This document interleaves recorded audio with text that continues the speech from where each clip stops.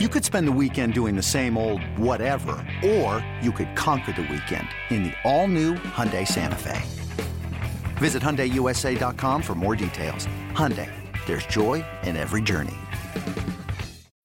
When you need mealtime inspiration, it's worth shopping Kroger, where you'll find over 30,000 mouth-watering choices that excite your inner foodie. And no matter what tasty choice you make, you'll enjoy our everyday low prices, plus extra ways to save, like digital coupons worth over $600 each week. You can also save up to $1 off per gallon at the pump with fuel points. More savings and more inspiring flavors make shopping Kroger worth it every time. Kroger, fresh for everyone. Fuel restrictions apply. This is Inside Purple and Gold. Hey, welcome back to Inside Purple and Gold. Jace Frederick, Damie Zutani here as always, talking Minnesota Vikings on Odyssey's new Vikings podcast. Thanks so much for checking in with us. Dane, it is sitting here on Tuesday, August 30th, not September, I wish. August 30th, roster cutdown day, getting down to that 53-man. We're recording this Tuesday morning. That's going to come out later in the day. We will touch on that a little bit in Thursday's episode. There were a couple moves made on Monday. A couple guys put on IR. BC Johnson, we knew that with the ACL. T.Y. McGill, it sounds like a guy who probably had a shot to make the roster, but it seems like that ankle injury suffered against Denver might be more serious than they'd hoped. Yeah, I'm sad about the T.Y. McGill. I think it became almost a joke as preseason wore on that I was kind of driving the T.Y. McGill bandwagon. But I do think he deserved to make the team. He was really, really good in the preseason. Not so great in practices like the ones that I saw. And I think that's probably emblematic that in the preseason, it does not matter as much as practices do. The coaches see these guys every day. Yeah, you have 1-2 good preseason games. It does not mean you are a roster lock. I think T.Y. McGill is proof of that. He also suffered an ankle injury, so it probably makes him a little easier to cut. Like, are you going to, wait, help him rehab, and then try and work him into your rotation? Or are you just going to find a different spot for a second string, third string guy? So a bummer for him, a super big bummer for BC Johnson. We talked a little bit about that on Sunday. But yeah, 2 guys on the IR, and then a handful of cuts yesterday, none of which really matter outside of, I think the T.Y. McGill, it's a cut, but it was injured reserve. So it'll end up being like an injury settlement there. That was like a notable cut. Myron Mitchell was a notable cut, kind of. But the guys who get cut on that first day of this 2-tiered, cut down day, usually are guys that no one is thinking of.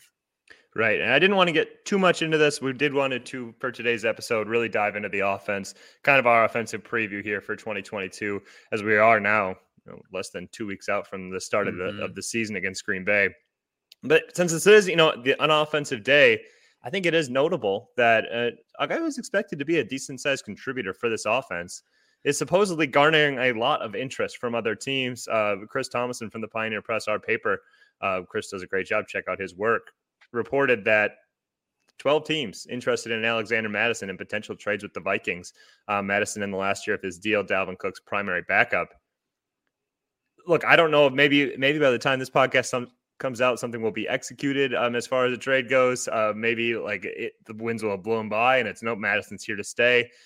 Maybe something happens even as we get closer to the season. But here's what I want to know from you right now, Dane. Is trading Alexander Mattison, let's assume it's going to be a 4th-round pick. Let's just throw that out as the baseline. Is that a good idea for Minnesota? I guess the pros being that you don't lose him for nothing next offseason. The cons being that you don't have Alexander Mattison this season. Where do you fall on that side of the fence? No, I think that's the Vikings fan base and Vikings Twitter kind of galaxy braining themselves out of a good player right now. Like, just because Ty Chandler looked good in the preseason doesn't mean he'll look good in the regular season. You know who looks good in the regular season when he's had to fill in for Dalvin Cook in the past? Alexander Mattison. So no, I don't think it's a good idea. Again, we're recording this at 8 a.m. on Tuesday. So maybe by Tuesday afternoon, Tuesday evening, Wednesday morning, whatever, like a trade is made. But I find it hard to believe that the Vikings are, in a season that they want to be really competitive, are going to trade away a guy with not only NFL experience, but NFL success. He's been a good running back in the league when he's had to be.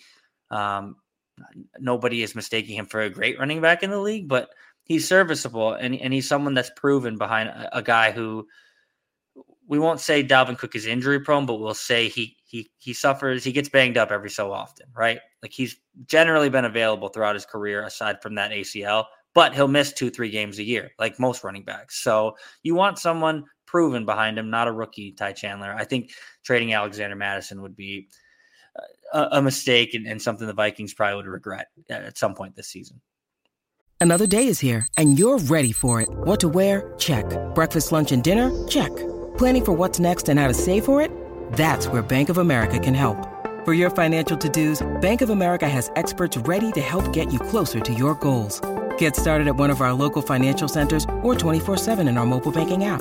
Find a location near you at bankofamerica.com/talktous. What would you like the power to do?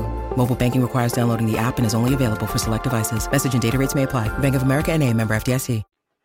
Yeah, that's it. If a trade happens for Alexander Mattison, you can just know that the two of us are not fans of it. You don't have to wait for a Thursday breakdown. We are against it. Now, of course, if that's, like a second round pick or something like that, then sure, I would say, okay, you can't turn that down. That's not going to be what the price would be for an Alexander Mattison trade. People aren't looking for that for a current backup running back. I'm with you in the sense that, okay, are you trying to win this year or not?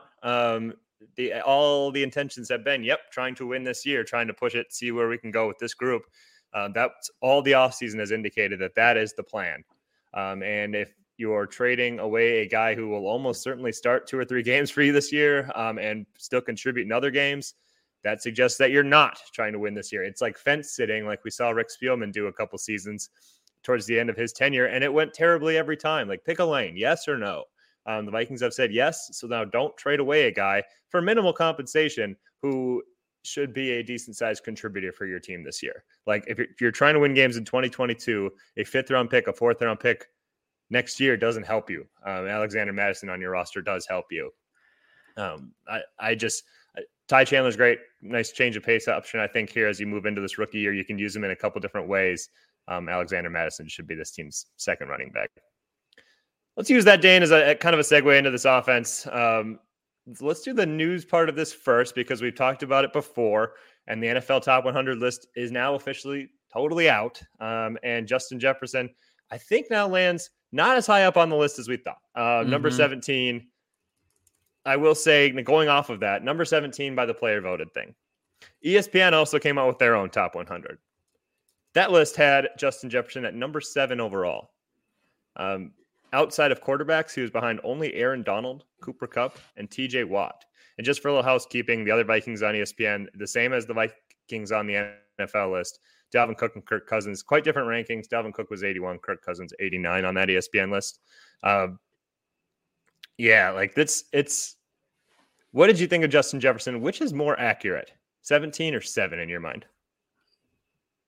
I think 17's probably more accurate than 7. 7 feels high just because I think that list should be reserved largely for quarterbacks. And it has been in the past, and that's kind of played out in both of those lists. But I don't know. I need one more season out of Justin Jefferson to maybe want to push him in that top 8, top 7 range. 17 still feels a little low, but I just had him more in like the mid-teens, maybe in the 13, 12 range. 7 feels a bit high, but 17, I think that jump is maybe proof that across the league he's viewed by his peers as someone who's taking a step.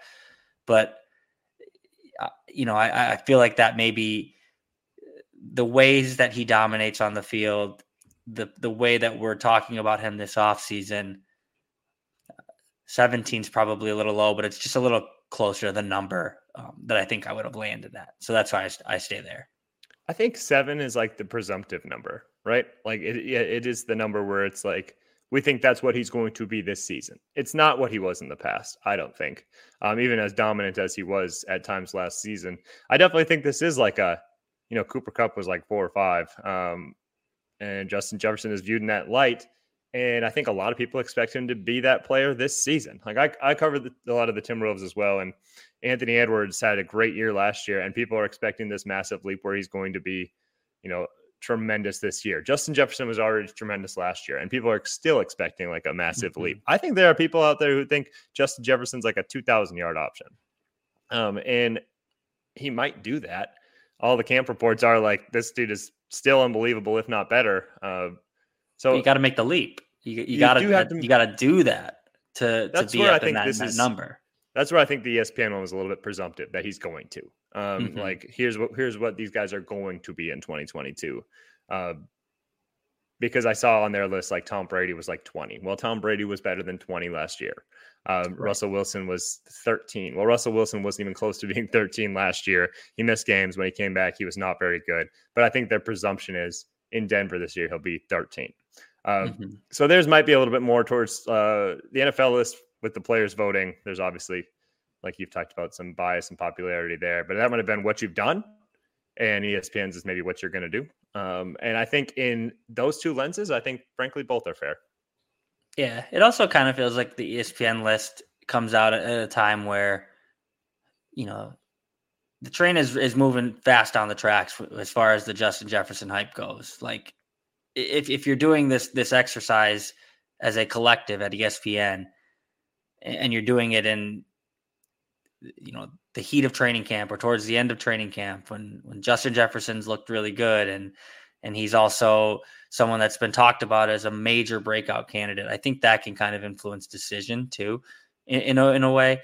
So again, I think you're probably right when you say the lists, while they try and articulate the same thing, are probably operating under a different criteria. And that makes sense. People sometimes want to look at what is he going to do? What is he expecting to do? Where it feels like maybe the player list is, what have you done? What have you done in the league? Have you established yourself? That's why Tom Brady was one in the NFL top 100 player list.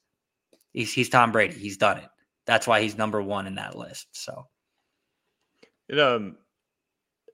I think it's worth pointing out again, because we talked in the past, hey, the NFL list had 3 Vikings in the top 100. Well, so did ESPN's list, and they had 1 Viking in the top 80. That's a talent problem. I mean, I don't want to shout it out too many times to try to be negative over here, but like, that's a little bit alarming. Have 2 segments of people. You have NFL players and a bunch of NFL writers who are all saying this roster's not very talented as far as like high-end talent here. No defensive players again. I think that's a little bit alarming. Yeah, it's just a lot. They have a lot to prove this year, especially on the defensive side of the ball. But you're right. Like, we talk about this top tier talent, and we'll get more into that in our next segment. Like, the talent is immense on the offensive side of the ball, if not a little unproven still, or there's guys that are maybe aging out, or maybe a guy like Irv Smith who needs to take a jump. But the talent on the offensive side of the ball in a vacuum is right up there at the top of the league. But yes, the defense is a concern. It's something that you and I talked a lot about over the weekend. And the depth is really a concern too. Like, you need all 3 things. You need a talented offense, talented defense, but you need depth if you want to compete at a high level in the NFL. 0-3 preseason when you're playing your second and third stringers and just getting walloped in all 3 games doesn't speak to your depth. I think the Vikings have a top tier talent problem. I think they have a depth problem too. But other than that, everything looks really good.